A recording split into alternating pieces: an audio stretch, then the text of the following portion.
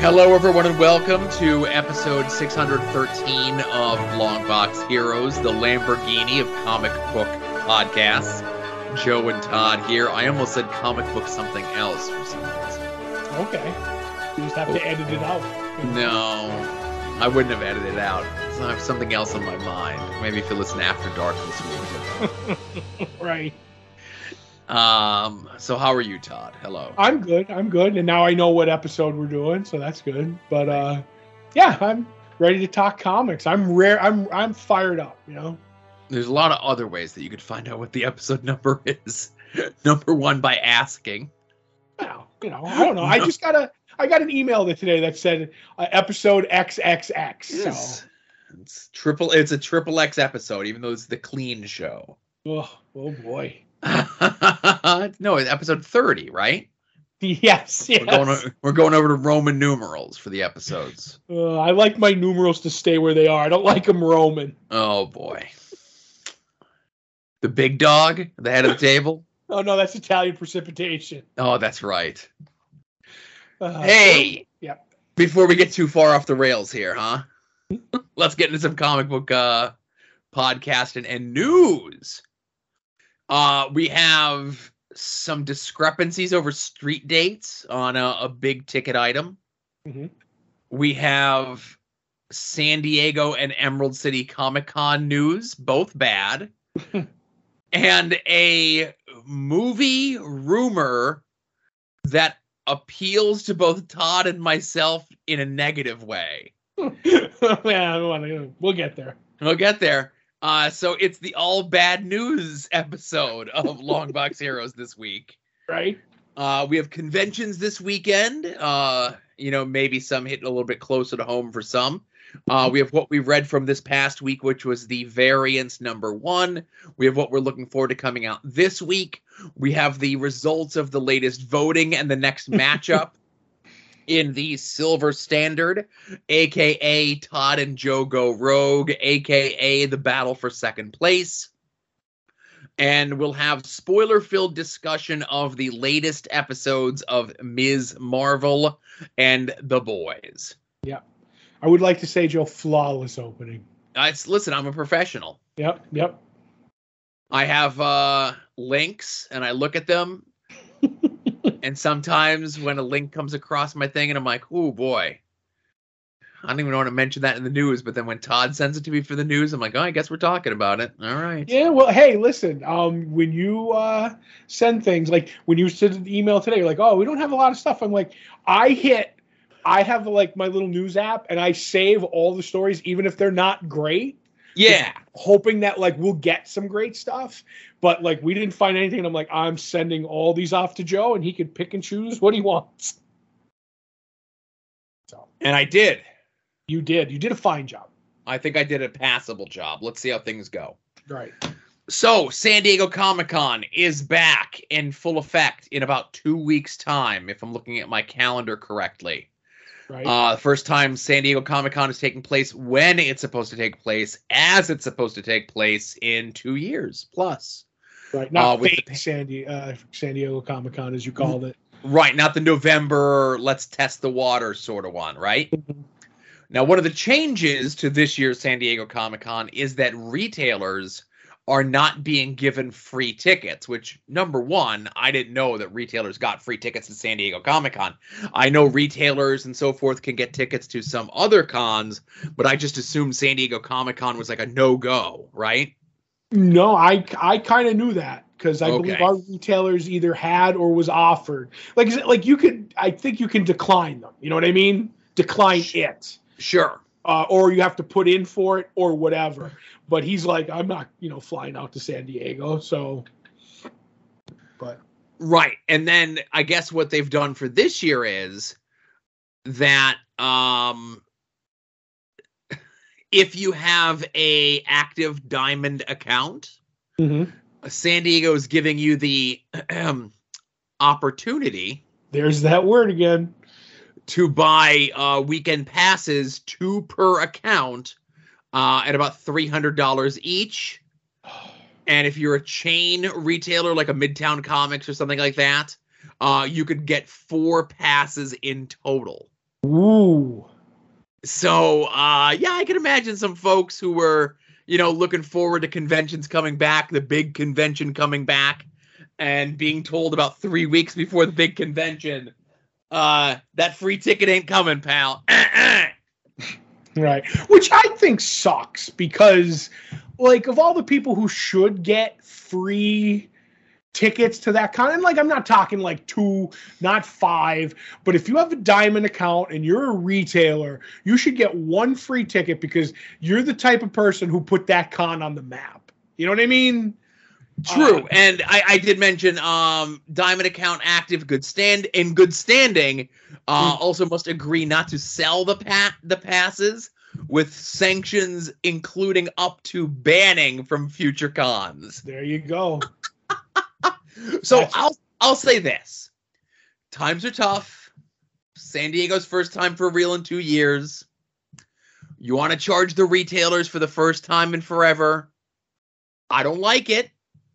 But you should have given them a little bit more time to plan. Right. And make that sort of decision. And I think you could have cut them a better deal. That I agree, because even I'm not sure you'd have to ask when you see our retailer. With the New York Comic Con, I know he would get tickets for that, but I'm not sure. Like, let's just say either they were free if you were a Diamond, customer, or you would get them for $20. I can't remember what it was. And then, the sliding scale of things going up. I know, like, because the pass that a retailer get would be a pro pass, which is what you can be like a teacher, an educator who buys comics to educate, stuff like that. You can get the pro pass. And I know a couple of teachers who would get the $20 pass and the $40 pass and the $60 pass for all 4 days of New York Comic Con. But I wasn't sure if our retailer would get them for free or he had to charge. But I was like, he was charged. And I'm like, I'm fine if you like $60 for $400 worth of pass or $200 and some dollars worth of pass. But I just look, I'm going to guarantee you that pass for 4 days that a retailer's going to buy for $300 and some dollars or $300 or whatever is a 4-day pass, would be $300. So there's no deal there. It's like, yeah, we'll sell you a ticket at normal price. I'm like, no, that's not cool. I'm sorry, I went off into the weeds, but go ahead. No, listen, I think we're in agreement. The main thing being, I think, could have got a better deal and maybe given them a little bit more time to pony up the ducats if need be, Right. And that's why our retailer wouldn't give the tickets away, because with you said you get banned, like you give it to somebody who's going to be a goof and then they grab them for doing something. They check the ticket and like, hey, so you work for, so-and-so's comic shop? Yeah. And then you get that right taken away. So. Exactly. Now, conversely, I think I saw here that it was just recently announced for Emerald City Comic Con that they are not having masks be mandatory at the event. Now, they are not taking place until another month and a half from now. They're like the 3rd week of August. But as of right now, based on the city and state standards, they're not doing vaccination tests. We do strongly recommend masks, but masks are not being required. Mm-hmm. Now, I think, if I'm not mistaken, San Diego, which we just mentioned 3 weeks from now, is still having a mandatory mask thing, regardless of vaccination status, right? Right. And a lot of the pros that are going to the show are kind of up in arms over this, and I kind of agree with them only in the event because I have been seeing on social media, at the very least, the Thursday and Friday of a convention coming up. I think just about 2 weeks ago, we passed Heroes Con, right? Yep. Everybody's going to Heroes Con. Everybody's going to have a good time. Everyone's going to catch up. Everyone's going to have a blast. And then I see the Tuesday, Wednesday posts of like, yeah, me and my whole crew got COVID. That's probably at Heroes Con, Right. And I don't know what Heroes Con's status was, but I'm only saying Heroes Con because that's the most recent one. Was a big one where I saw like that pattern just on a much bigger scale. Like I'm seeing like, oh, here's a convention and there's like 5 or 6 people. And then Tuesday, Wednesday, those 5 or 6 people are like, you know, we got COVID again, or like we didn't get it, but like everyone we were with got it. We tested negative, so I think we're okay. We're, you know. Right. So this is, you know, part of the reason why I'm still a little trepidatious about heading to conventions right now, you know? Not me. Right, not you. Todd's ready to go. He's got the constitution and stamina of a horse, and the immune system to match. Right. And the tranquilizers too. So. Sure. We're dreaming of it. Right. I've gone maskless pretty much for like the last like 2 months, maybe. At least all of June, right? I'm shocked because I know there was talk of you going like, from here on out, I'm a mask man. Yeah. I still have the masks with me all the time, and I kind of gauge it by everyone else around, you know? Yep. I keep a mask in the truck. Yeah. Because if I walk into somewhere and their establishment wants me to put a mask on, I have it. I'm not, going to be like throw the tantrum or whatever. I'm like, all right, well, let me go in my truck and get my mask. Unless you have one right here that I can take or whatever. You have the box of them. But I get it. But yeah, I was like, when they were like, oh, mask mandate's over, I'm like, all right, this is the way we're going to be. I'm not, and like I said, I thought I was going to be, and I could very easily go back to it, but I guess I kind of get where the folks at the Comic Pros going to Emerald City are coming from, I guess. I am too, and I look at it as you want to wear a mask, you want to go and wear a mask, that's up to you. You want to go and not wear a mask because there's no law, like the mandates, fine. You don't feel comfortable and you don't want to go, like these are all choices you can make, So, right. I'll make my personal choices, you make your personal choices. Right. So I guess next we have the issue over the Ninja Turtle Last Ronin book. Mm-hmm. So the hardcovers are coming out this week. The series did wrap up, correct? Yes, it did. Because I know it was late and they added some extra issues onto it and everything like that. And I know comic stores got them in shop last week, but because of Penguin Random House's deal with Diamond and IDW, the local retailers weren't allowed to sell them until this upcoming week because that's this bookstore date. Right. But then I know from my days of being like a magazine guy and a comic book guy way back in the day, getting my stuff off the newsstand, even though these things were supposed to be street date on Wednesdays, most magazine stores, newsstands, and everything would put them out on Sundays. Yeah. Because that's when they considered the beginning of the week.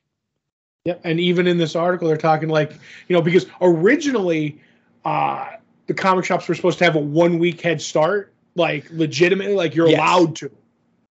And then they're like, no, we changed that because of a deal an exclusive deal we have, so you have to move it back to their date. And then some retailers were like, well, these Books A Millions have them out already, like you said. So why should we play by the rules if Books A Million and these other book places aren't? And I'm like, just put them out, Yeah, and you or I, not a retailer, not someone who's a distributor, not someone who's signed some sort of weird exclusive deal, but like, do you roll those dice and put it out a couple days early, and then you get one of those secret shopper gimmicks show up at your store, and then they're like, well, you broke street date on this exclusive book, even though you were supposed to get a week head start, and even though the retailers that you were waiting on decided to break street date anyway, there's nothing we could do to them, chain bookstore, but there's certainly something we could do to you, mom and pop comic book store. Yeah. And I've been in the comic shop on a Tuesday hanging out and been there for a secret shopper, and it's funny. I mean, you don't know it's a secret shopper, but you know it's a secret shopper. Because it's always some, like, because they had the whole pre-date, and our retailer would always be like, somebody would come in and they'd be like, are these comics for sale? And he'll always like, no, we're getting them ready for tomorrow. on street, on sale date, street tomorrow, blah, blah, blah. And, the whole thing. And they're like, oh, okay, so those aren't for sale. But I'm looking for, and they'll always like either reach in their pocket and pull a paper out of their purse, depending on what it is, and take it out and be like, I'm looking for Batman 125, and it's always the big book of the week. And then the second book, and this was before DC was out on was able to put on Tuesday. And the second one was always the most random independent book that nobody who was buying Batman would read. And they'll be like, it's for my husband or my son, and I don't know what it is. And I mean, there are people who do that, but it's just funny. And they're like, so you can't sell that to me today? No, if you come back, sir or ma'am, tomorrow, we could sell it to you. But I was really hoping to get it today. I'm sorry, because of on sale dates, we can't. Oh, okay. And then they leave, and as soon as they leave, everybody in the store goes secret shopper. It's always a blast to watch. Mm-hmm. So you don't risk it, because then they take those rights away from you. Yeah. I'd love to be a secret shopper. Oh, yeah, until you got to go to the stores you don't want to. No, listen, me rolling into, I don't even know what it would have, like, oh, I'm here to buy the new Kanye album. I could see you walking in to the Victoria's Secrets. I'm looking for the new, the sale on the thongs and the bras. That's tomorrow, sir. All right, I'll be back. All right. I'll just, never mind. Let's not even open that kettle of fish. Right, exactly. Last bit of news, of course, and this is about as rumor and innuendo as it gets. Howard Stern on his Sirius XM radio show, during a commercial break when the mics were accidentally hot. Air quotes for accidentally. Right. Said that he's going to be doing a Doctor Doom project with allegedly Jon Favreau. Mm-hmm. And that he was going to call Robert Downey Jr. and ask him about his acting techniques. Right. So this got the internet in a tizzy, and this is how something like this just becomes Howard Stern is playing Doctor Doom in the MCU. I don't think he's playing Doctor Doom. Mm-hmm. Do I think he's going to be a part? Could he be a part, like be a DJ, like a fake DJ in a Marvel movie? Yes, 100%. And if he's doing that, somebody told him to have the mic hot and say that. Like at this point, with Disney especially, there is nothing I believe that is a leak. There's no leaks. There's no mistakes. There's no everything. I'm total conspiracy theory when it comes to Marvel Disney movies. And if he does show up in it, at all in some Doctor Doom related project, then I'm right that it was not a mistake. So when I saw this coming across the news wire and social media and everything else like that, I'm like, let me look into this. And all the reasons that you mentioned, Todd, mistakes don't happen, errors don't happen under the Disney Marvel regime, right? Mm-hmm. They don't let something leak out unless they want it to leak out. But being a lifelong Howard Stern fan, Howard Stern, I'm sorry. Okay. Howard Stern fan, especially in this post COVID-19 world, unless they're going to record something with Howard at his house and edit it into the movie, there's no way that Howard's taken time off from the radio show that he only does 2 days a week, 30 weeks a year. There's no reason that Howard's going to leave his house in Florida, that he lies and says he's recording it live from New York. This was just something to drum up some sort of buzz or discussion, because prior to this happening, wasn't there like rumors going around that Marvel was going to get ready to announce like who the villain in the next wave of the Marvel Cinematic Universe was going to be? Yep. Right. So this was more than likely Jon Favreau, who is involved with these projects, who's a friend of Howard, came up with this idea, cleared it with Disney Legal to throw something like that out there. Right. So I'm of the same mindset that you, but you're thinking that there might be a chance like Howard's gonna play like Johnny Crunch or something in the Doctor Doom movie. I'm not trying to like, but if he did, I'll joking aside, if he did, it'd be like, you have to record something. Oh no, I don't know where I'd be able to record anything with high quality sound. Mm-hmm. And like not have his face, just a voice over a radio doing stuff like, like at, like Dr. Doom launched Freedom Floor Plaza into space yet again. He's done it more than once in the comics, like, so Howard could do that. And longtime comic fan, he would love to just sit down at his house, which, as you said, he has a recording studio or a thing to, do the radio. Boom, bing, bang, boom, you're done, blah, blah, blah, slideshow melon, boom, Dr. Doom, he's off. Yeah. That's why I'm saying if he ends up being in the movie, it was, you know what I'm trying to say. But if he's not, then yeah, I believe what you said. Him and Favreau came to him and cooked that up for some free publicity. Yep. But either way, I'm open to either one. Sure. I'm open to it being fake and not going to happen. Fake news? Fake Latvarian news? Yes, fake Latvarian news. So that's the news. Conventions this week. I love saying this. A biggie. Fan Expo Chicago in the greater Chicago, Illinois area. Mm-hmm. And little light on the media guest side. Corey Feldman and the entire Clerks 3 crew. Oh, we guess we can't do our thing. Right, can't do the Navy SEALs bit there. Right. But on the creator side, Brian Michael Bendis, Jeff Johns, Joe Quesada, Greg Capullo, Mark Silvestri, Bill Willingham, Simon Bisley, Tony Harris, Kyle Higgins, among many, many others. And I really think this is a concerted effort by the Fan Expo people to jam up these shows, to jam it down someone's throat who has been very vocal against how these shows are money losers. And it's all about the Orlando show that keeps all the other shows afloat. That's right. Jam it down his throat because his nose is busy. Smelling all those residuals, right? Mm-hmm. Yeah. And it's like every Image original guy has been at a Fan Expo multiple times this year, except one.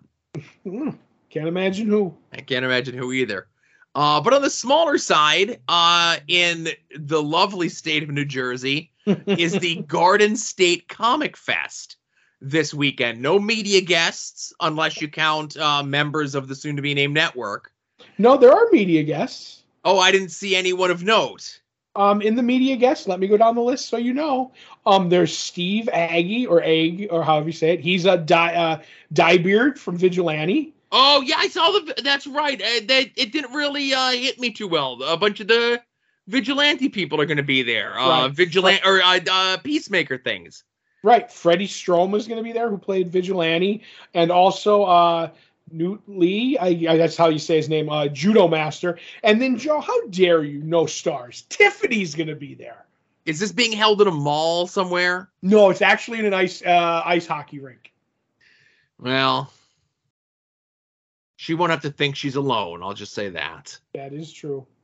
But on the comic book guest side of things, Justin Gray, Ron Mars, Scott Collins, Louise and Walter Simonson. Don't get me started that they do their alphabetical list by first name and not last name. But all cons do that. It's maddening when they have they'll actually have a chart at the edge of Artist Alley. Yeah. And everything is the first name. I know. It's frustrating, but this was just much more noticeable, you know? Mm-hmm. But you're going to this convention, are you not? Yes, I am. As of right now, as we record this, things can change. Me and the Fancy Gentleman Adam are going Saturday afternoon, or Saturday at some point. You know what I mean? Mm-hmm. So, yeah, I'll be there. Boots on the ground. If you're there, come say hi. That's right. A rare chance to get to see Adam somewhere where Broski is not. Yeah, I don't believe he will have the purple jacket. I thought that was a one-time dealie only. But who knows? He's going to be there wheeling and dealing for toys, Joe. If there's any toys there, he's going to get all the. I don't think he needs any more pieces for his tape decks, the transporter tape decks. But, right. We'll see what else he needs. But yeah, if you're going to be at Garden State Comic Fest this Saturday specifically, look for Adam and look for Todd. I won't be hard to find. I'll have the Johnny Cash bag. There you go. You'd be surprised that Todd sticks out of a crowd more than Adam does. You know what? I've heard I'm very boisterous. So, where Adam's more low key and, looking for stuff for his grease shelf, Yeah. Well, anyway, you mentioned these members of the Soon to Be Named Network. Be sure to check out Soon to Be Named Network at soon-to-be-named-network.com, soon-to-be-named-network.tumblr.com. All the shows, anytime that they go live, you could find them at their own individual sites, at their own individual RSS feeds, but everything is collected over at that one-stop shop for all the shows. Obviously, this show, Longbox Heroes After Dark, At Odds with Wrestling, We Need Wrestling, Final Wrestling Place, Profane Arguments, Puzzle Warriors 3, Wings on Wings, Hit My Music, Porch Talk. And since I got a chance to see Studebaker this past weekend, there is talk of bringing back the Star Trek show that he and Jared from Profane Arguments were doing. You're not saying the worst rated Star Trek podcast on Apple at one point. That's right. Prime Defective, the lowest rated Star Trek review show in the history of Apple Podcasts, could quite possibly be coming back. It's probably because of Strange New Worlds. Yes, it probably is. They have a friend of theirs, Nick, who's not a Star Trek guy, but they're trying to get into Star Trek. Mm-hmm. And it's going to be one of those things where they're going to have him watch like the heavy hitter episodes. Right. And kind of talk about those. Like them being longtime fans and him being someone who's never watched Star Trek before and only knows about it through, osmosis like I do. Right. So again, they were pitching it, but they were also pitching a lot of other things too. So who knows? Right. Pitching fits. Right. Be sure to check out our friends, of course. Mike Sterling. Check out his blog over at Progressive Rune. He had a fun write-up there. There's some sort of app that tracks hot comics. Yeah, our retailer and a couple of people that work there have talked about it. I want to actually find it just for fun, but then it gets maddening. And it was a whole thing of what really is the Floronic Man's first appearance. There's a hot first appearance. Right. It's no Spawn's first appearance, but it was still pretty funny. Be sure to check out Kevin Hellion's Mass Library blog. Check out Rick Williams' The Chop Shop. Check out Jason Sandberg's Jupiter, self-published comic book. Same with Chris Runt's Battle Monsters. Be sure to check those out as well. Check out our comic book shop, Comics on the Green. If you don't have a comic book shop in your area, or you don't have a good comic book shop in your area, let our shop be your shop. We've linked up to their Facebook page where he does a lot of his deals, new releases, pre-orders, announcements, stuff like that, so you could be ahead of the curve. Get those books on your pull list. Don't miss out on the latest and greatest and hottest stuff. And you can even sign up for their mail order subscription service. Get stuff mailed to you weekly, bi-weekly, monthly. And however you do, there's a chance you can get a sketch on your package from our good friend Becky. And you can go check out her social media for her commissions, her process, her prints, and all the art stuff that she does. Mm-hmm. And now let's get into what we read from this past week. It was kind of a front-loaded show here. Yep. And the thing we were both looking forward to the most was Variants, written by Gail Simone, art by Phil Noto. This is a Jessica Jones book, and it's basically her preparing for her upcoming nuptials. As she's looking for makeup for said wedding, and then she's her daily routine of what she's doing now, which is like she's still taking on cases as a private investigator, but also helping people who are in need. There's this one coffee shop that's kind of like being strong armed, and she ends up kind of taking care of it. It's funny how certain things. The person who's doing it might not be who we think it is when we hear a name. I thought that was a little funny bit, and it goes on, and she's having like she has this fainting spell kind of a deal, which I kind of figure is going to be part of this book as it goes on. And she runs into Daredevil, and Daredevil kind of like helps her, and he's like, okay, I need you at this court case. And she's like, I know, I don't want to go. And he ends up, verbally like getting her to go, like, cause he's a good talker as a lawyer. And he gets her to go, and we end up finding that this person who's on trial is because of something maybe the Purple Man did. And she ends up talking to this person. He's like, well, he put the whammy on you and he put the whammy on me, and there was like something left over. So I'd watch out for it because he got me. He's going to get you. And she's like kind of thinking about it now, and she's kind of worried about it. She ends up going home, and there's someone in her apartment or house. I'm not really sure on the top of that. And I don't want to give too much away, but that might be where we get the title Variants from, Joe. Phil Noto's art, absolutely gorgeous. I love everything Phil Noto draws. Little thing to anybody who's listening to this: if you're ever going to a con, Phil Noto's there doing commissions.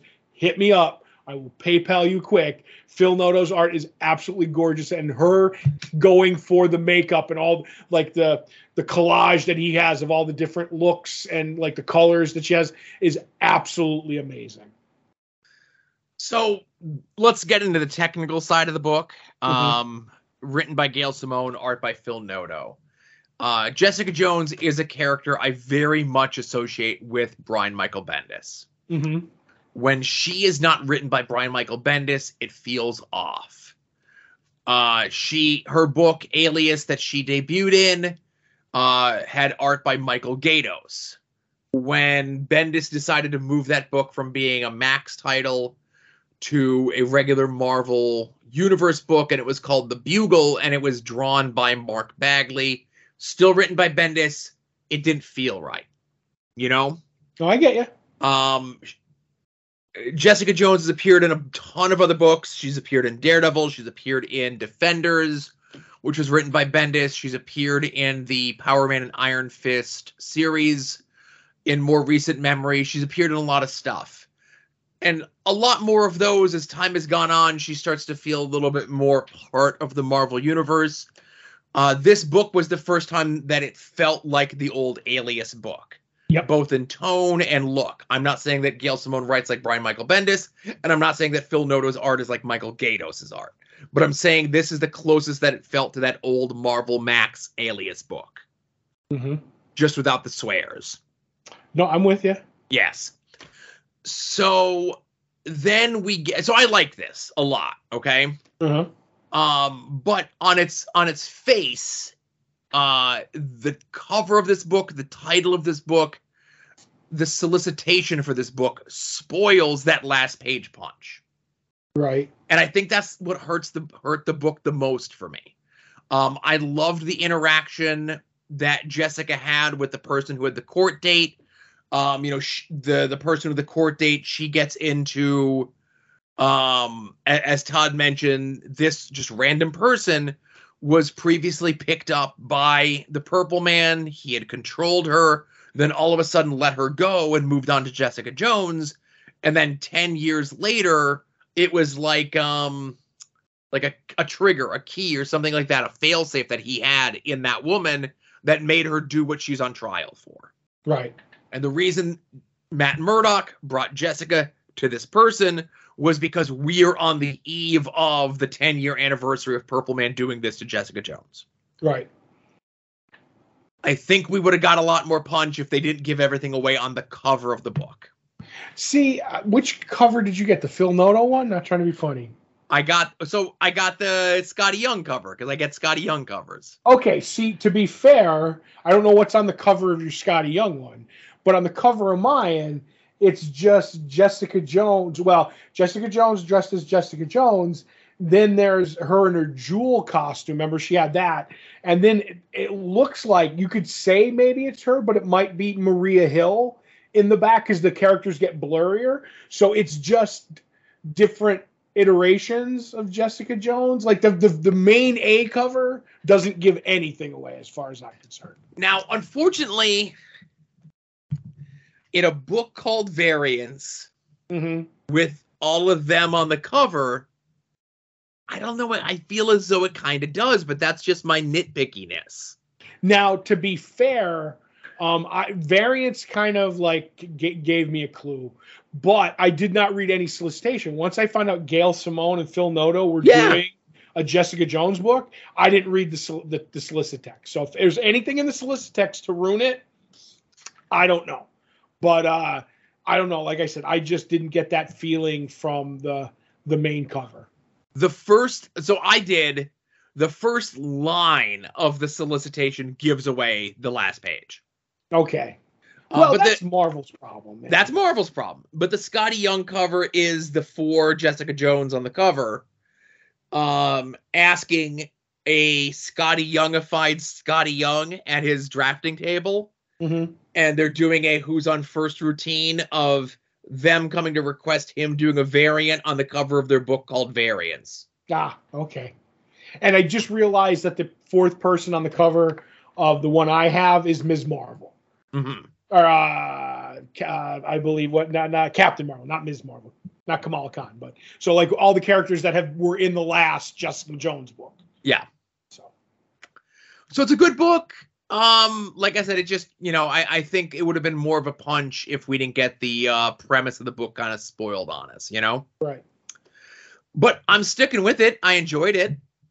Oh yeah, I'm gonna go with it because Gail Simone has a solid, like she's got just from Secret Six and Red Sonja, she gets those, definitely couple of issues. Oh yeah, without a doubt, So that's what we read this week. Let's get into what we're looking forward to coming out next week. Is that how that goes?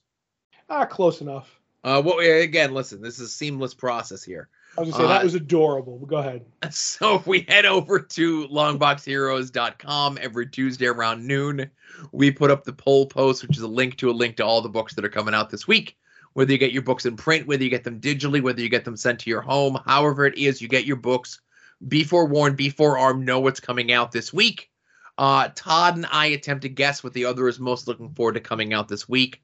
Todd is currently in the lead over me at the halfway point of the year with 5 correct guesses. There is still time to catch up.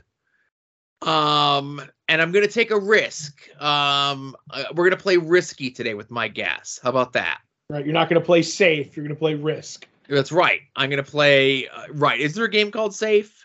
No, that's a whole shamil with me and Adam and one of his friends, but go ahead. I'm going to guess the book that you're most looking forward to coming out this week is not Saga 60. But I'm going to guess the book that you're most looking forward to coming out this week is Batman 125. See, if you hadn't said that, I was going to say Saga was my book because I didn't think you were going to believe Batman 125 was my book. We had a conversation a while ago in regards to, how your feelings on Saga are versus, other people's.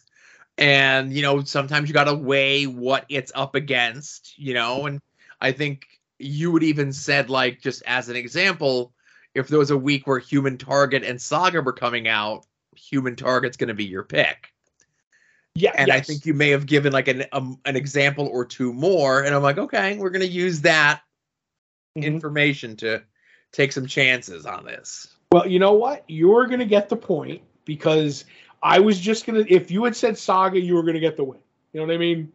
Because like I said, you always, I was like, yeah, I don't think it, whatever. But like Batman, I'm really excited for Chip Zdarsky's Batman 125, but Saga the same way. The first issue and the second issue, I was like, okay, I'm not 100% sure. But by the time we got to the end of that arc, I was full back in on Saga, if that makes any sense. Maybe it was the time off or whatever. I was like, oh, I'm missing it. This isn't exactly the Saga I remember. And then I'm like, oh, yeah, this is the Saga I remember. I don't know what I was thinking. But so, yeah, but I'll give you the Batman 125. And I'm going to say Saga is the book you're looking forward to more. Yeah, even though I'm looking forward to Batman 125, Saga is Saga, unless it's not Saga. But in this case, it's Saga. Right. And I think you might be right about Human Target, just as much as I love Saga. Because we even had it. Human Target was the winner, I think, twice in a row against Saga because they were coming out on the same day. Right. And I was like, yeah, even though Saga is probably the best book in the last 10 years or whatever, just the nostalgia for good Justice League International is going to win every time. Right. So we'll be talking about those two books next week.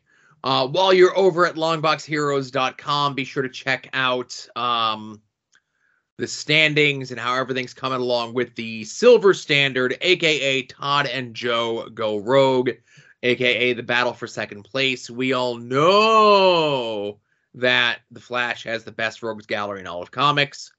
But who has the second best? Is it Batman or Spider-Man? I think it's Spider-Man. Todd thinks it's Batman. So we're doing a year-long bracketology voted on by you, the fans, to see who has the bottom of the bottom. And, you're only as good as your worst person, right? Strong as your weakest link. Strong as your weakest link. And we're going to see who wins that tournament. Of course, if it's a Batman person or if it's a Spider-Man person, then they will officially be the second best Rogues Gallery in all of comics. You don't know how much I want this, Joe. All right. Well, listen, I will say you put up an impassioned plea last week, and it shows because the Mr. Camera flattened the ringer. Right. I thought the ringer might have had a chance. Alas, he did not. He is ejected from the tournament, sadly. And again, one of your stronger guys, of course, gets to move on. And that's, only what makes sense. We've only had like an upset or two in that end of things, Right. Mr. Cameron was high on my list of people. So. Right. I think, let me see where you had him in the overall rankings. Because I could, when we put our list together, we kind of ranked like our top 10 or whatever it was, just so we had an idea. And when the great Grinch McScrooge put the bracketing stuff together, I think the top 7 got a bye. Right. I know he's in the top 7. He definitely wasn't number 1. I know who number 1 is. Right. Mr. Camera was number 3. That's a good place for him. Yeah. Mr. Camera was number 3. And I would say that's a good place for him, too. So this week's matchup is moving on from last round for Todd. Batman villain Captain Stingery. Not the Stinger, the Stingery. No, not Kabuki Crow himself. Not the New Jack of 2020. Yep. Everything okay over there? Yep. Something fell down in the room, but go ahead. Taking on one of my picks, one of my folks from the who got a bye into the first round. And Todd, I'm going to ask you, if you had to pick I know you've got at least 20 favorite things from the Spider-Clone saga. Oh, okay. But if you had to pick one of your favorite things from the Spider-Clone saga, my money would be that your favorite thing about the Spider-Clone saga was the needless red herrings. Oh, if not that, then the fact that, the Jackal was just the Joker. Right. That was also good as well, but one of the people that had his debut in the Spider-Clone saga is my pick. And we have the premise of the Spider-Clone saga is Ben Reilly the real Peter Parker? Is Peter Parker the real Peter Parker? We're getting some information back and forth. Could go one way or the other. Then the Jackal decides to throw in a third Peter Parker. Oh my goodness. Is this really the real Peter Parker? No. This is just a souped up clone who is another failed experiment, not unlike Kane, not unlike Ben Reilly would later become. But this is the Spider-Man villain tastefully called Spider-Side. Yes, because he sticks to the side of buildings. Yes, Like a that's spider. why. Right. Wouldn't Spider-Man then be called Spider? It would be Spider sticks to the side. Right. Is what they listen, if you're going to go back in time and feed that joke to Tom DeFalco. But this character is essentially a mindless automaton who like has a change of heart and then is killed by the Jackal. But because he's a clone, he just comes back as a plot point whenever any sort of clone nonsense needs to come up. Ben and Peter lovingly call him Freak Face. But he's just like, hey, do you like Spider-Man? What if he was evil and big? Right. Let me know when you're done. I'm done. I'm going to say, listen, Mr. Camera, like Captain Stingery, the guys that I have, you know what? There are no stories with them on the shelf right now. But you know who does have a story on the shelf right now, Mr. Sposto? Who would that be? Your precious Spider-Side. JM was just pushing his miniseries with Spider-Side this week. And I'm like, good timing. Good timing, Joe. If J.M. DeMatteis thinks that he's a good enough villain to write again today, then he's definitely not as lame as a terrible pirate-themed villain that Batman had. That if I went into how he had 3 twin brothers that he thought was the actual Batman is really, really bad. I did all that when I discussed it. Not as, they aren't writing that today, but Spider-Side, he just had a new issue. Well, I'll say this, that's out of continuity. Those are like, just redos of stories. It's them trying to just, I guess, milk off the success of the Clone Saga. I don't know. And J.M. DeMatteis is a fantastic writer. He could take a piece of trash like Spider-Side and in 2022 could make something special out of him. Right. I would like to see J.M. DeMatteis go and pitch that on some other podcast and see how that goes over. But I don't see a lot of people having the chutzpah, as it were, that J.M. DeMatteis has. It takes a special kind of writer. And I hear that J.M. DeMatteis has a Captain Stingery, Mr. Camera team-up planned. That's all I'm saying. I heard things. If J.M. DeMatteis has a Captain Stingery and a Mr. Camera team-up before the end of this year, I will concede this tournament. Are you sending an email right now, aren't you? Dear J.M. DeMatteis, stop. I hope this email finds you well. So the poll will be going up tomorrow. Vote, vote, vote. Captain Stingery or Spider-Side. Which villain is lamer? Mm-hmm. And just as a tease, I think next week is a Batman heads up. Right, which it's a double bat, I believe, which makes me sad every time because I'm eliminating one of the truly things that will destroy you. So that's right. Just makes the herd that much thinner for when Spider-Man villains take over is all, Sure. Right. So while you're over at longboxheroes.com, be sure to check out all the past episodes of this show, all the past episodes of Longbox Heroes After Dark. Go check out our store where you can get shirts and pins and stickers with our fancy logo on them. You could even head over to our TeePublic store, tinyurl.com/longboxheroes, and get more designs inspired by this show, After Dark, At Odds with Wrestling, Final Wrestling Place, Hit by Music, on everything from cell phone covers to notebooks to everything in between. You could also help us out by making by signing up for our Patreon. Patreon.com/longboxheroes. As little as $1 a month, you're going to get 2 bonus shows from Todd and myself. One is the films of independent filmmaker Mark Pirro. We're fresh off last month's offering of Color Blinded. Mm-hmm. And I think this month's offering at the end of the month is Rectuma. It's not a Rectuma. Yes. Who knows what it's going to be.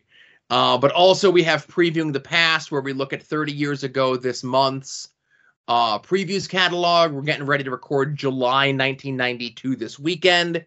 The $5 and up folks get those early, along with Longbox Heroes After Dark early, so they can listen to these shows weekly in the correct listening order. And at any level, you get all those scans of all those preview catalogs. All of 90, all of 9, or most of 90, all of 91, all of 92 up to date are currently there. Whether you're following along with us as you're listening to the show, or you just want to go and page back through those catalogs to see what the world of comics looked like in 1990, 1991, 1992. That in and of itself, I think, is worth our Patreon. Yep. And last but not least, of course, you could help us out by making any and all of your purchases through our Amazon click-through. It's the banner at the top of the page at Longbox Heroes. Link is included in the show notes to every single one of these episodes. We are about a week away from Prime Day, and I think Prime Day is actually like 3 days these days. I'm not 100% sure. But hey, if you're going to take advantage of Prime Day coming up here in the near future, be sure to click on our banner first. It does not cost you anything extra. Amazon, call it an advertising fee. I call it the thing that makes Todd happy at the end of the month when he gets his cut of the money. Yeah. I do want to thank folks who have turned their comic book purchasing over to the Amazon link, because we had a ton of comics purchased this week. Venom Lethal Protector 3, Mech Strike Monster Hunters #1, Aquaman #5, Batman Fortress #2, Task Force Z #9, and Mindset #1. All comic books, all new releases, all purchased through our Amazon affiliate link. Mm-hmm. Somebody purchased the Kindle version of the Dark Tower Book 1, The Gunslinger. Right. Somebody also purchased from Gifts Infinity the blank communism lighter as seen in the Preacher comic books. Right. Great thing. Right. I think you have that, don't you? I did. And we actually gave one to Steve Dillon back at a New York. Well, not the big Javits one, but it's the Big Apple now. We ended up giving him an engraved lighter like that, and he had it. And actually one of my sketches, like years later, I got another one. He was like, cheers, thanks for he remembered. He's like, thanks for the lighter. That's super cool. I miss Steve Dillon. And last but not least, somebody purchased the Criterion Collection on Blu-ray of the complete Lady Snowblood saga. I have no idea what that is. It's kind of a 70s kung fu martial arts violent thriller. Is it like that kung fu prison movie you made me watch? No, these are actually they're not as bloody and much more tasteful. Oh, so good. I got you. How dare you? I saw a story of Ricky was trending with that hashtag best punch ever on cinema thing. All right, and it wasn't the best punch ever. It is. No. So that's the notable purchases through the Amazon click-through this past week. So thank you to anyone who's made a purchase, whether it be this week, this month, this year, or this whenever. Like I said, we do thank you very much. And Todd, did we have any art attacks this week? Nope. All right. So let's get into TV talk from this past week. And we're going to start with the oldest of the two shows that we watched from this past week, which would be Miss Marvel. Yes. And I think as we record this, we have 2 episodes left. We're always a week behind on these things. Miss Marvel comes out on a Wednesday. The Boys comes out on a Friday. Mm-hmm. And I'll be honest with you, I am enjoying Miss Marvel, but it's a much lighter show than everything else. Yes. It's a smaller cast. It's not as heavily steeped. Like the first episode was your establishing episode to get over that she's a fangirl of the Marvel superheroes. Mm-hmm. But now we're getting more into the family stuff. Right, into the Miss Marvel stuff, yeah. Right, her family, the Miss Marvel stuff, the connection, how her powers work, and that sort of thing. Her and her mother end up going to Karachi, and they end up meeting up with the grandmother and her cousins, and we get a lot of fish out of water stuff with Kamala, how she doesn't like the food as it tastes over there. Everything's too spicy for her. They can't eat inside of the country club because she's wearing jeans. So they take her out shopping, and because she's an American tourist, all the shopkeep people are trying to rip her off and take advantage of her. However, as she's going around, she comes upon someone who is part of the Red Daggers, which is a group of people that are on the good side of trying to figure out, to stop the clandestine folks, right? Yeah. Clandestine folks break out of jail. They leave the son behind because he attempted to stop them from taking down Kamala an episode or two ago. Yep, the decisions that he made, yeah. Right. So they now come to Karachi. We get a big battle, and the guy who is the head of the Red Daggers makes the decision to sacrifice his own life to save that of Kamala. And in a perfect moment, very easy storytelling, sometimes the easiest stories are the best stories, that he's kind of put over in this episode in a very short amount of time of how important he is to the cause and stopping the clandestine from getting the bracelet so that their world doesn't overwrite our world, and to put over how important Kamala is, he gives up his own life. Right. And I'm like, oh, that's a huge deal, right? Mm-hmm. But he does take out one of the clandestines before he does it. Of course. And, then we get the bit where Kamala is fighting with the lead of the clandestine people. They hit her bracelet, and that teleports her through finally to the train, to the moment where her grandmother got separated from her father and followed the stars to get back to her. So we're going to see the origin of how these powers kind of came about. Right. But I'm wondering, too, not trying to be funny, because I don't know if it's actual time travel or she's having another one of her visions. You know what I mean?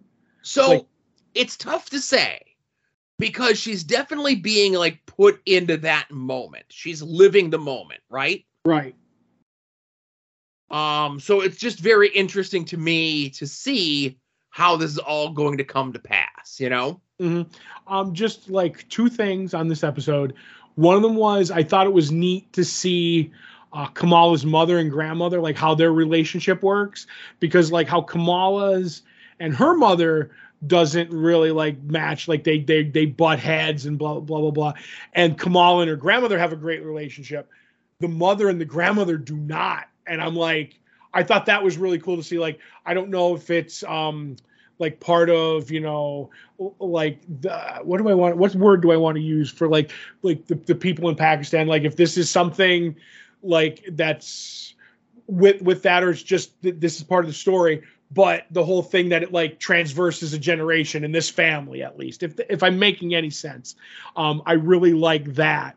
And if it's a part of their culture, is what I'm saying, that the mother and the mothers and daughters fight or whatever.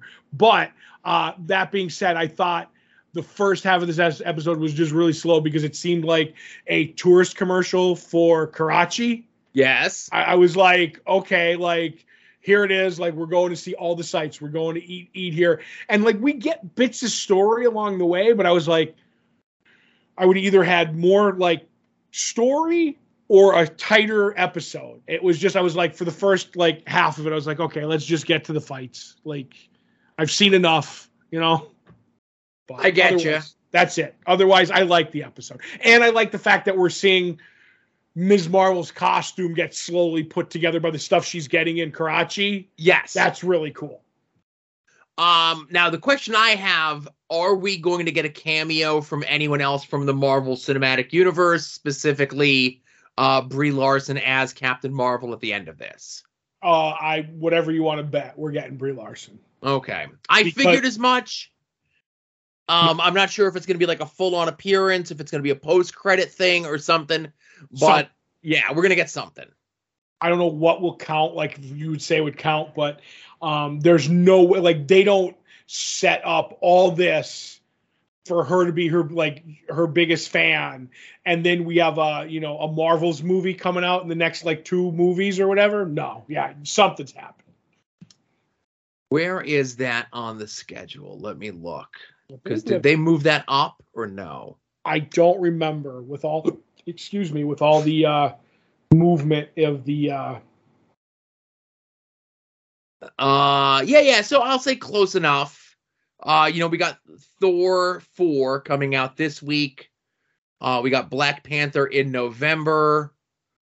And then we have Ant-Man and Wasp in February. And then Captain Marvel 2 technically is next July as it currently stands. Right.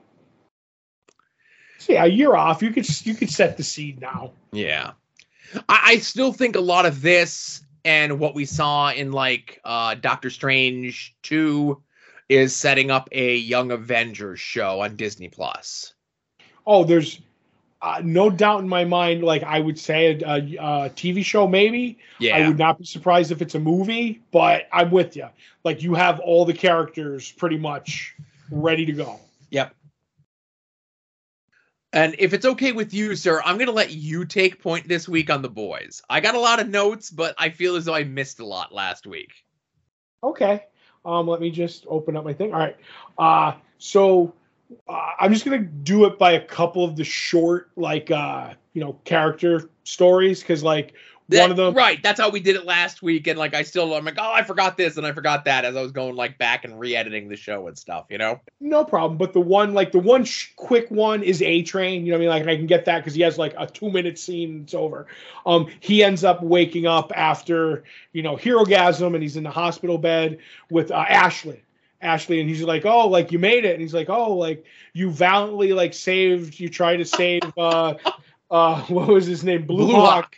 Who you had a gripe with, but still during the attack at the party, you managed to save him, but he passed away sadly, and we ended up giving him your heart, and the whole thing is just horrible because A-Train is sitting there, and before they get to the heart thing, she's like, and now you're gonna like have your rehab, and we're gonna put you back in the 7, and you're ready to go, and blah blah blah, and he's like, I'm all for this. I'm all for the lie and the cover up for this thing. Then he finds out he's got the racist heart. And I'm like, oh, this is so bad. This is so terrible.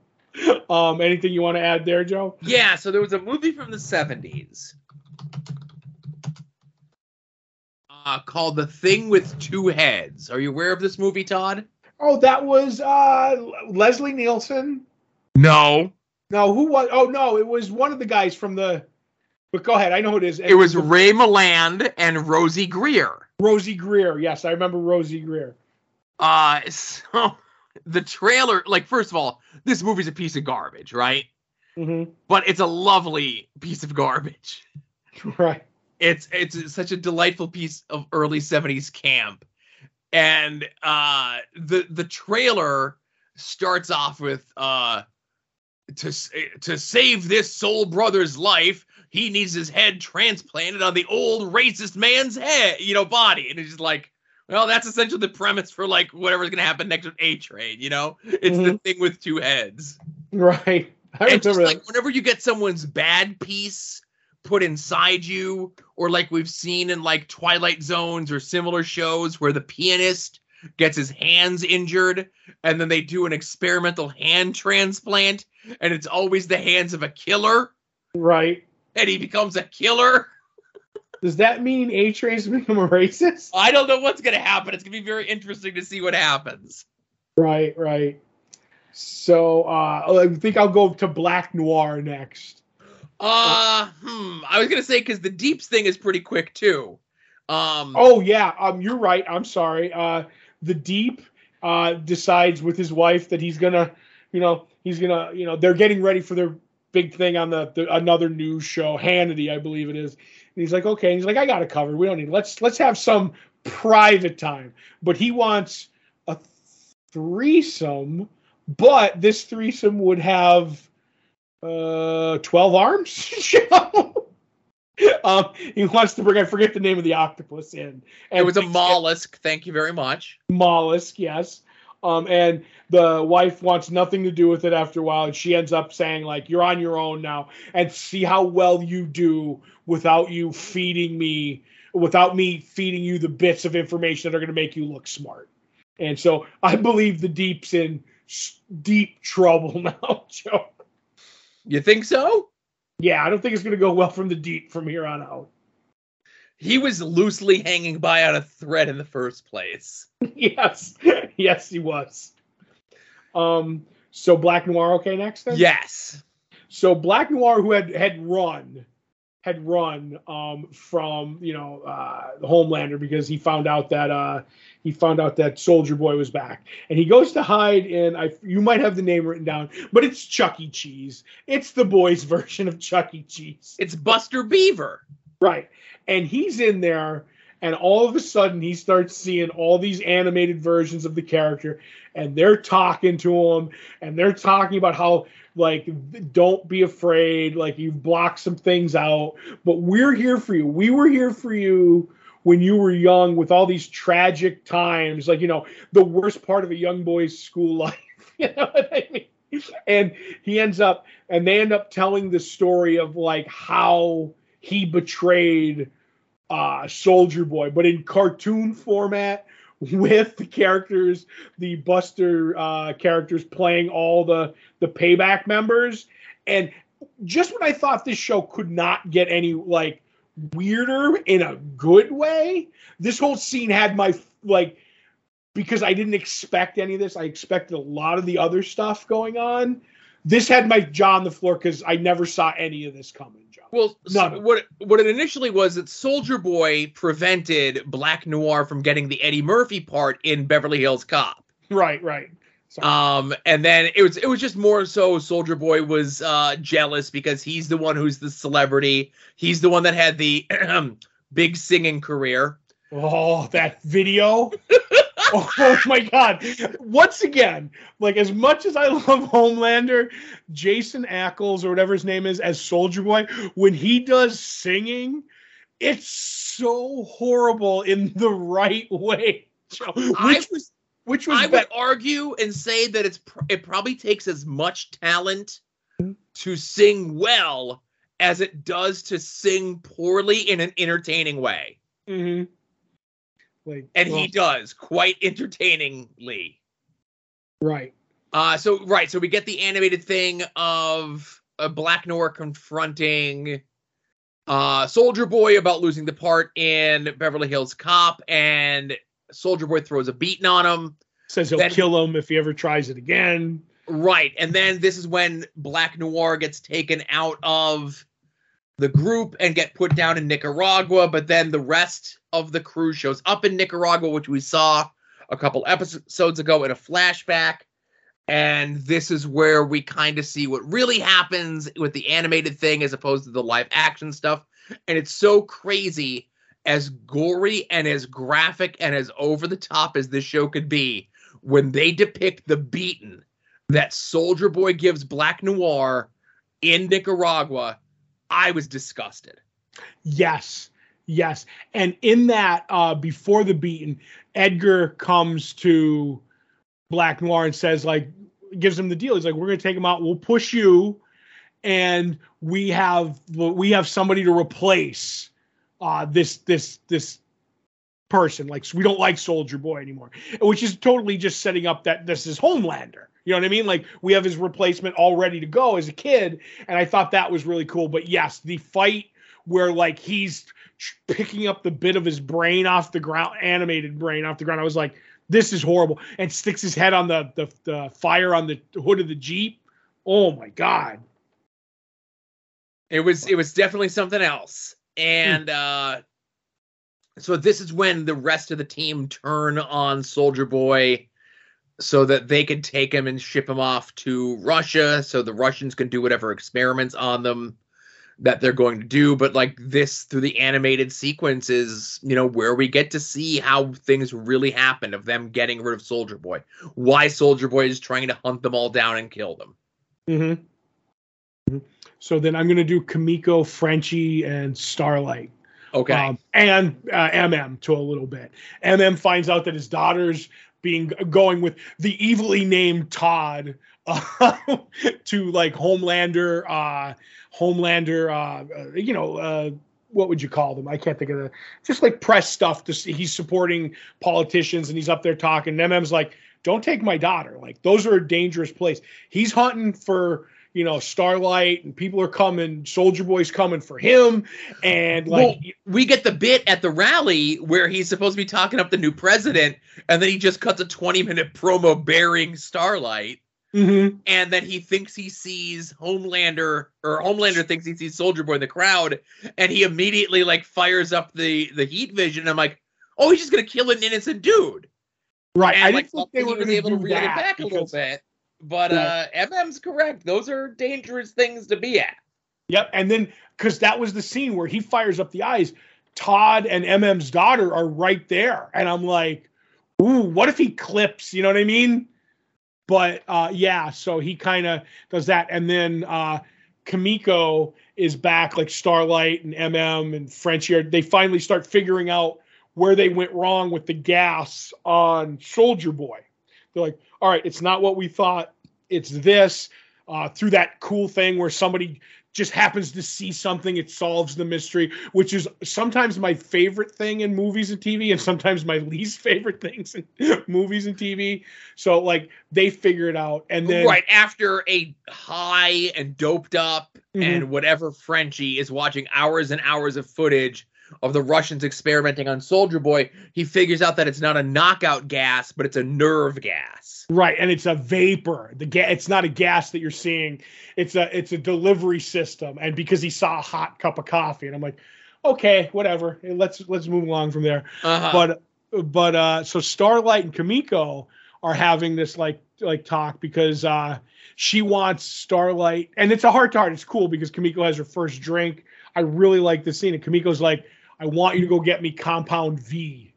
And she's like, why? She's like, and she ends up giving her phone with this written out thing, and you don't know what it is until she comes back with it. And he's talking to Frenchie, and he gives it to Frenchie, and she basically says, I was running from this, but I thought, I didn't want it anymore, but I only didn't want it because it wasn't my choice. And now it's my choice. And, I want to do it. And Frenchie gives in, and he's like, okay. And she ends up taking it, and she ends up getting healed, all the stuff on her. And I thought that was pretty cool. Kimiko making her own choices. You know what I mean? Right. So now with Homelander was at that rally, like you said, and then the head popper shows up after he has a little bit of a meltdown, and she ends up going in as he's having his cool, refreshing drink of milk, Joe, fresh from the tap. It was good to see milk come back. So, we were talking before we started recording. I do a very good job of avoiding spoilers on things. Sometimes one or two things will slip through. But as I was watching the episode of The Boys and this scene came up, and they're playing Crimson and Clover, and he walks into the 4-H thing, and there's the cow there, I immediately search on social media, Homelander cow milking scene, in the hopes that there would be no results. And Todd, there was lots of results. What? Oh, so I actually forget, what was the head popper and Homelander's discussion about? Because she ends up saying, just like she did to Starlight, she's like, okay, obviously her gambit to get Starlight on her side failed. So, okay, now I'm going to try to get Homelander on my side. And she tells him something. She gives him a piece of paper. She gives him an address we see later, right? Mm-hmm. And Homelander recognizes that address. Okay. Comes into the end of the episode. Right. Because I don't think when Homelander sees the address and recognizes the address, I don't think he immediately believes her. Right. So that kind of plays out. And then you have, because I'm going to come back to Starlight in the Vought Tower, because she sneaks back in to get the Compound V. Well, I'll go there now. And she ends up she goes in, she runs into Homelander, which is a great thing. And Homelander's like, I can't believe you showed up here. Blah, blah, blah. He's like, I'm going to wreck you. And she ends up getting him to talk, and she ended up having her phone on in her pocket, which is another thing that I love. And he ends up, giving up the ghost. but she ends up saying, like, you told all my followers, because she had her Instagram on or whatever. And I like the way he plays it off. He's like, ha ha ha, you're not supposed to be recording while we're running lines. And I like the fact that he says we're running lines, even though he just did a promo. He cut a promo on her about how she's a terrible person. But now it's, we're working together again. But then I guess you could say that was taken in the past, if that makes any sense. You know what I mean? Right. So I was like, that was really cool. But she finds that V24, which is the stuff that Huey and Butcher have taken. If you take it 3 to 5 times, it will kill you. So I don't think that's going to end well. You know what I mean? But we get the part where Huey and Butcher and Soldier Boy are going after Mindstorm, is the guy's name. Mm-hmm. And Huey just casually looks over at Butcher and is like, "Oh, part of your brain is leaking out." Yep. And we get past this. Well, so Starlight gets this information about the V24, the temporary compound V stuff, right? Mm-hmm.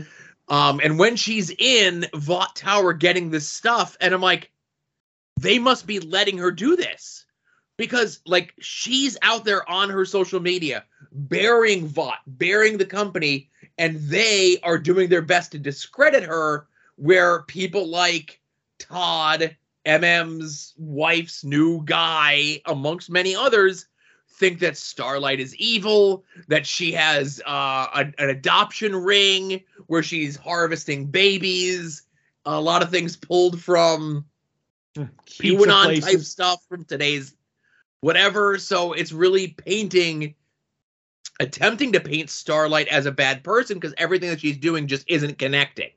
And I think we're told that we're like 5 days since she did the video at whatever happened at HeroGasm. I think it's either 3 or 5 days, right? Mm-hmm.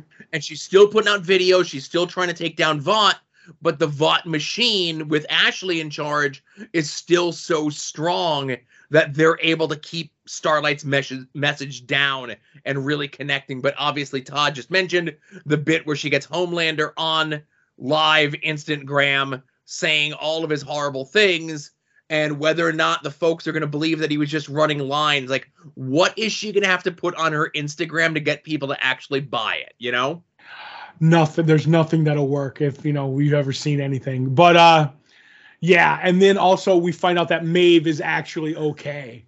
Right. They're holding her because Homelander always wanted a family, and he thought that she'd be the one. And I like where she's like, "Oh, like, do you have makeup on? Are you bruised?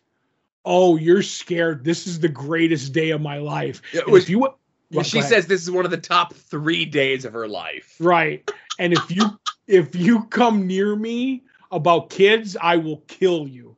And she's like, or I'll break off any, and he's like, no. He's like, I would never do that to you. I respect you too much. And it's just so creepy, this whole scene. Well, yeah, go ahead. No, I'm done. Go ahead. I was going to say, no, I would never do that to you. I have too much respect for you. After we kill you, I'm going to harvest your eggs. Yes. I was like, well, Homelander's such a jerk, Joe. What a monster. Right.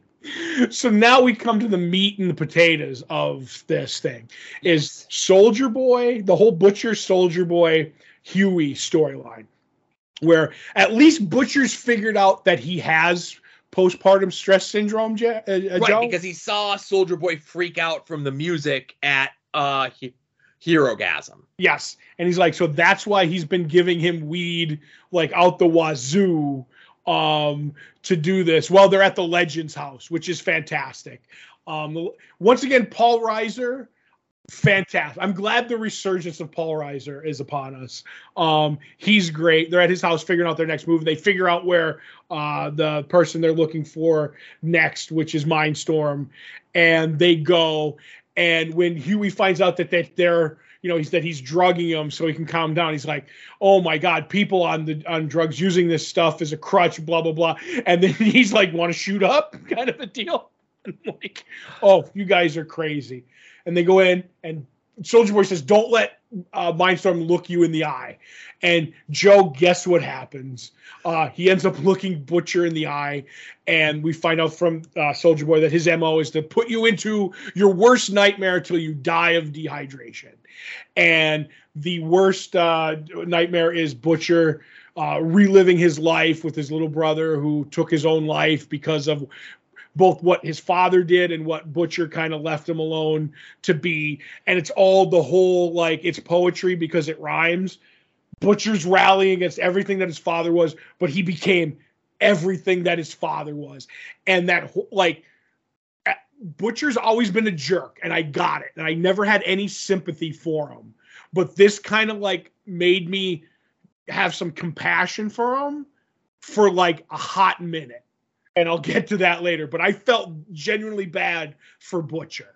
Right. So while Butcher is inside reliving his worst memory, Huey and Soldier Boy are in Mindstorm's house, and Mindstorm's got tripwires. He's got, like, wind chimes. He's got everything as like a lo-fi early warning system. Huey uses his super speed, gets Mindstorm out of there because Soldier Boy says, there's nothing we could do for Butcher. He wouldn't do this for you. Leave him be. We're going to go take down Mindstorm, and then I'm going to help you take down Homelander. But Huey never listens to anyone, grabs Mindstorm and says, he's going to kill you. I'm going to protect you as long as you save this guy here, Butcher. And Mindstorm does. Mindstorm brings him out. And this is the part where I'm with you. I agree. Butcher shows, like, a little bit of remorse.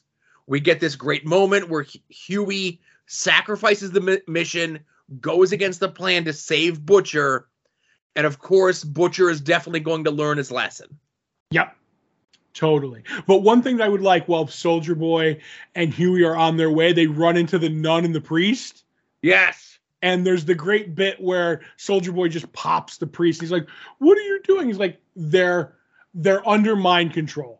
It's so, Mindstorm's got them. And he's like, no, I swear. And then I'm like, all right, this is where the nun stabs or attacks Huey because he won't listen. And it happens. I was like, it was the most obvious thing, but I legitimately love that scene. You know what I mean? I feel for Huey sometimes as someone who regularly deals with people who don't listen. I can completely relate to him, Right. And also I know how you are with naive people. Yes. And especially your co-host here. You've said that once or twice to me. But yeah, so he ends up, making Mindstorm save Butcher, and he wakes up. He's like, all right, deal's a deal. I'll get you out of here. But they don't get out because Soldier Boy knows exactly what Huey was up to. So he goes back to where they were, and he ends up beating the crap out of Mindstorm. And while Huey's talking with Butcher, out of earshot of them, they end up having a Mindstorm and Soldier Boy have a conversation. Like, why'd you do it? He goes, it wasn't me. It was Black Noir, blah, blah, blah. And this was the reason. And we end up, not hearing the reason, but he ends up killing Mindstorm. And then he goes off with Huey and Butcher again. Now, which of the two big reveals do you want to do first? The Butcher maybe not having my sympathy, or the other one? Well, I do just want to say, Soldier Boy, quick goat thinking. He mentions, he mentions, don't let Mindstorm look in your eyes. And from a distance, how do you get someone not to look in your eye? Throw a dagger through their eyes so they can no longer see. Right. Well, he did one, and then he put the T-shirt around his head for the other. Right. Which I thought was cool. So let's go with the Compound V reveal. Right. So basically, Starlight calls Annie. I'm sorry, I keep calling her Starlight. She's using her shoot name now. Brother. Right. She ends up getting in touch with Butcher and says, like, listen, the blah, blah, blah. They have their conversation. And in the end, she just basically cuts to it like, hey, 3 to 5 times. How many times have you taken? He's like, a couple. It's like 3 to 5 times and you die. Like, I found the thing. And he's like, oh my God. Okay. And he ends up like, he had that heart to heart with Huey, and Huey walks in. He's like, well, what happened? And he ends up telling him like, you think he's going to tell him like there was a part of me that wanted him to tell him about the Compound V, but I'm like, I know he's not going to. I've watched this show. I know how it goes. And he ends up like running the thing like, oh, we're going to have our plan to do Homelander or whatever. And he doesn't tell him. And I'm like, you lost all the goodwill I had for you, Butcher. All of it. This whole episode made me care about you. And then in a one fell swoop, I'm like, I'm back to hating you, Butcher. Yep, just so easily and so willingly just to sacrifice Huey for the mission, where Huey would absolutely like sacrifice himself for Homelander. Yep. But so now, in the end of all ends, which I did, this was the biggest one I did not see coming because I don't know anything about Homelander, blah blah blah. We end up, Homelander gets a phone call and they say it's from Soldier Boy. And he's like, well, I know he's real. You know what I mean? Like we're saying he's not out there. Patch him through. He patches him through and he's like, listen, I know, and he basically lays out the story kind of a deal. And he says, they wanted you to be in the spotlight, blah, blah, blah. And, Mindstorm kind of told me like, I would have given you, like, you didn't have to get me out of the way. They wouldn't have to get me out of the way. I would have gave you the spotlight because that's what a good dad does for their son. And I was like, oh my God. Like, unless it's a ruse, but I doubt it. They're saying that Soldier Boy is his son. And now this whole, like, wandering, like, man-child of Homelander makes me wonder where his mind's going on this. You know what I'm saying? But I really love that ending. Okay. So I'm with you. I think Soldier Boy is in fact Homelander's father. Right. Where do we go? So this is something new for the show. This is not something that was from the comic book. Right, because I believe they killed Soldier Boy during Herogasm, like at Herogasm. Right. That much I don't know. Right. So with that information being what it is, what do you think happens next? Okay, I think honestly, I would not like to see it because I think I'd like to see it stretched out because we definitely know there's a season 4. But I think it comes to blows between Soldier Boy and Homelander in because the next episode is the last one we said, right? Correct. I think there's like talk and innuendo whether Soldier Boy is going to be in the next season. I think that might all be smokescreen. I think Homelander whacks Soldier Boy next week with having no idea because the comic's so far off kilter now. You know what I mean? What do you think's going to happen? Okay. You dream booking Soldier Boy Homelander? So we have the MacGuffin of the nerve gas, right? Mm-hmm. And I think our heroes, the boys, are going to use the nerve gas on both of them. On both Soldier Boy and Homelander, right? Right. But I think we're going to get either, as you're saying, Soldier Boy's not making it out of the season, okay? Mm-hmm.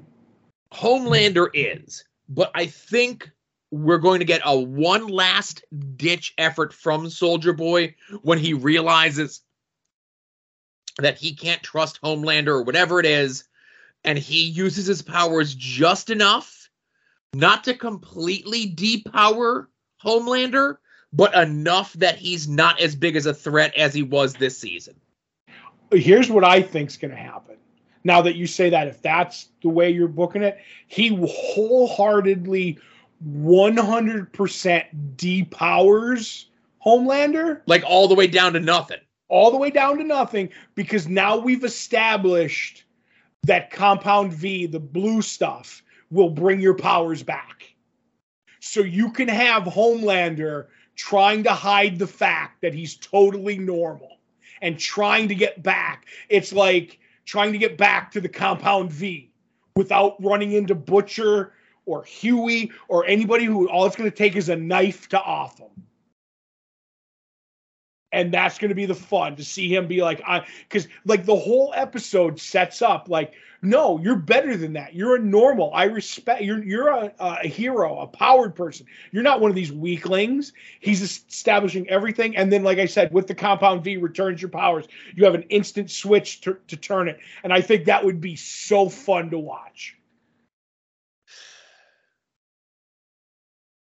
I don't know. It's going to be very interesting to see what happens is all, you know? We're really passionate about the boys, Joe. That's all I'm going to say. Listen, I'm just going to say I wrote a full page of single-spaced handwritten notes for the episode. And as we're going over everything, I'm check marking stuff off. I'm like, okay, we covered this, we covered this, we covered this. And we didn't miss anything. No, we didn't. I almost pulled the Joe and tried to go past a few things, but you brought me back around. That's why we make such a good team, Joe. Right. We're the Soldier Boy and Homelander of reviewing the boys. Oh, no. Right. But. All right. Well, we got, like I said, one more episode of the boys. We got 2 more episodes of Miss Marvel, and we got Thor 4 this weekend. Yep, should be a short show next week.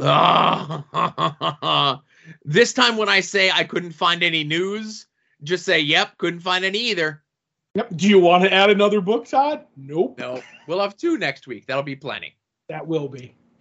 All right, everyone, thank you very much for listening to episode 613 of Longbox Heroes. For Todd, this is Joe saying thanks for listening, and we'll see you all here next week. Remember, be a faucet, not a drain.